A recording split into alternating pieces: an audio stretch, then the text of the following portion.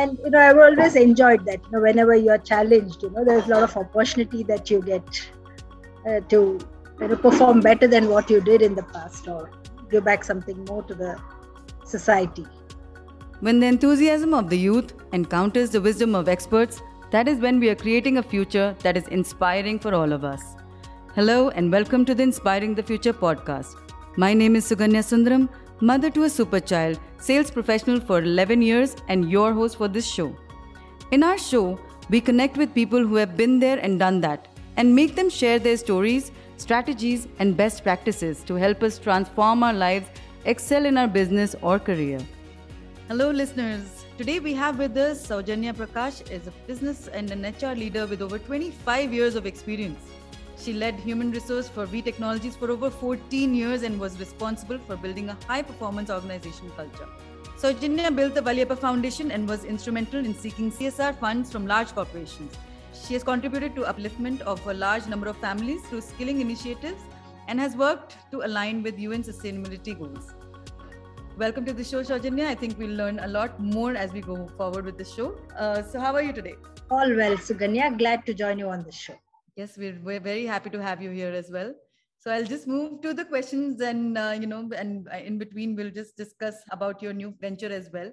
I would love to know more about that, and we will definitely discuss that and get the millennials to understand how it works. So starting from your journey in life and, for how far you've come till now, what are the 3 events that you would say that shaped your life to come so far? The first event was, I think, when I was a 7-year-old. That's when I really thought, I can make it big if I focus well on my education. So one of my uncles was my inspiration. There was a story behind him, how he grew to become the heads of the South Central Railway. So he was my inspiration, and he would always talk to me about my education and schooling. So he was my inspiration, and that's when I decided, I would focus on my studies and also do a lot of other things where I'll get the recognition. That was one event, where my uncle played a role in me, making some focused decisions on certain areas. And later, as I grew, being the elder sister in the family, I always had that, there is a responsibility that I carry. So I come from a middle class family and nothing big, from a government employees family, and getting exposed to the schooling over there. And always did well at my school, participated in various events. The extracurricular activities was part of it from the day I went to the school. So I was part of the Bharat Scouts and Guides, and I got the award from the President of India those days from Venkataraman. So traveled a lot for several camps. I think that gave a lot of exposure. The book knowledge is one thing, but when you travel and when you go with people, you learn a lot, right from the early stages. I realized that networking is very important. And that helped me in taking up certain programs in IT at an early stage. And my goal was to, be a IT professional. So I did a program from GNIT, and then I did well in programming. And there came another turn in my, journey where I got interviewed with an IT company, and there were about 100 candidates those days in the 1996-97 time period. I was the only one who got through that interview, visited that office, but then there's some change and they put the position on hold. That gave a major turn to my career. I went back into teaching computers. From there, got into a placement advisory kind of role. And that paved the way for me to get into the HR profession as such. And when I was doing the advisory services, I really enjoyed working with people. So I was a techie, and then the people side of it, both of them blended well. And that helped me, build my career with the IT-enabled services and IT company. Wow. And there was another turn, when my son was born, where I really thought I'll become a housewife after 5 years of working. That's the normal trend with most of the women, right? You work for 5-6 years and then family takes a priority. Yeah. But then, with my son coming in, there was a lot of good support from the family. So though I took a break for a couple of months, I really made a decision that I have to get back to the corporate world. There's a lot more I can contribute to the corporate world. So those are the three major twists, which has got me here. Excellent. I think that's amazing. That's a very big I think learning that I would want to give the millennials today, the women at least, that I mean, work is something that we should not stop. I mean, if you are good at something, then excel at it and keep moving forward. So that's, I think you'll set a really good example for them. So these are, I'm sure, just a few events that shaped you. So there must be like many, many more, of course. And due to the time constraint, we won't be able to speak about all of them. But if you are to think back to all these events and put them into a book, then what do you think you would call that book and why? Definitely, peaks and valleys, right? So that's how life has been, right? It's a roller coaster ride. And I've always enjoyed that. Whenever you're challenged, there's a lot of opportunity that you get to perform better than what you did in the past, or give back something more to the society. So yeah, there are a lot of changes that happened in the way I looked at things. It was initially family and the personal circle that you had, or your friends, but over a period of time, as I got associated with V Technologies, the group is always inclined towards helping the society. So there's so much of learning from the founder of V Technologies that, I got totally inclined towards the CSR activities. So done a lot of work, helping people in rural areas get some livelihoods. They're close to about 50,000 plus people we trained through one of the initiatives. And then the CSR wing was established where we started getting funds, and we're looking at expanding that further. Excellent. That's amazing. I mean, it's really good to hear.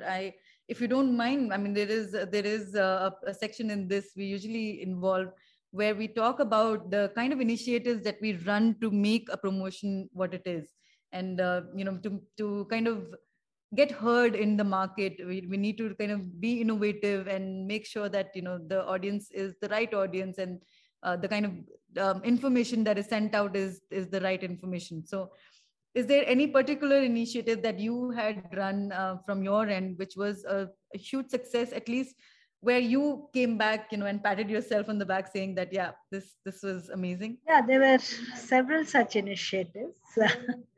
So on the skilling space, I always got excited, and this was one large thing, when we got the funding from one of the large corporations for training about close to 1,000 people, and we set up 2 centers in different states in India. And every little thing that I handled, there's something behind it. Like we brought in a train and hire program. This company is based out of Salem. We introduced a train and hire program, picked up folks from rural areas, got them to train for 3-4 months, and then we made them ready to work with international clients. So that initiative still worked. In 2009 is when I really brought in this initiative, with the guidance of the founder, and then it's on till now, and they're planning to make it bigger as well in the skilling space. That's amazing. That's really amazing. So let's move on to knowing a little bit more about you. There is something in this show that we call the XYZ factor, where we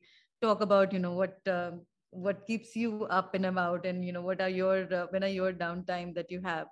So starting with the X factor, so what do you think is your superpower or super strength that anyone who would know you can rely on at any point of time? See, I am a very persistent person. I don't give up at all.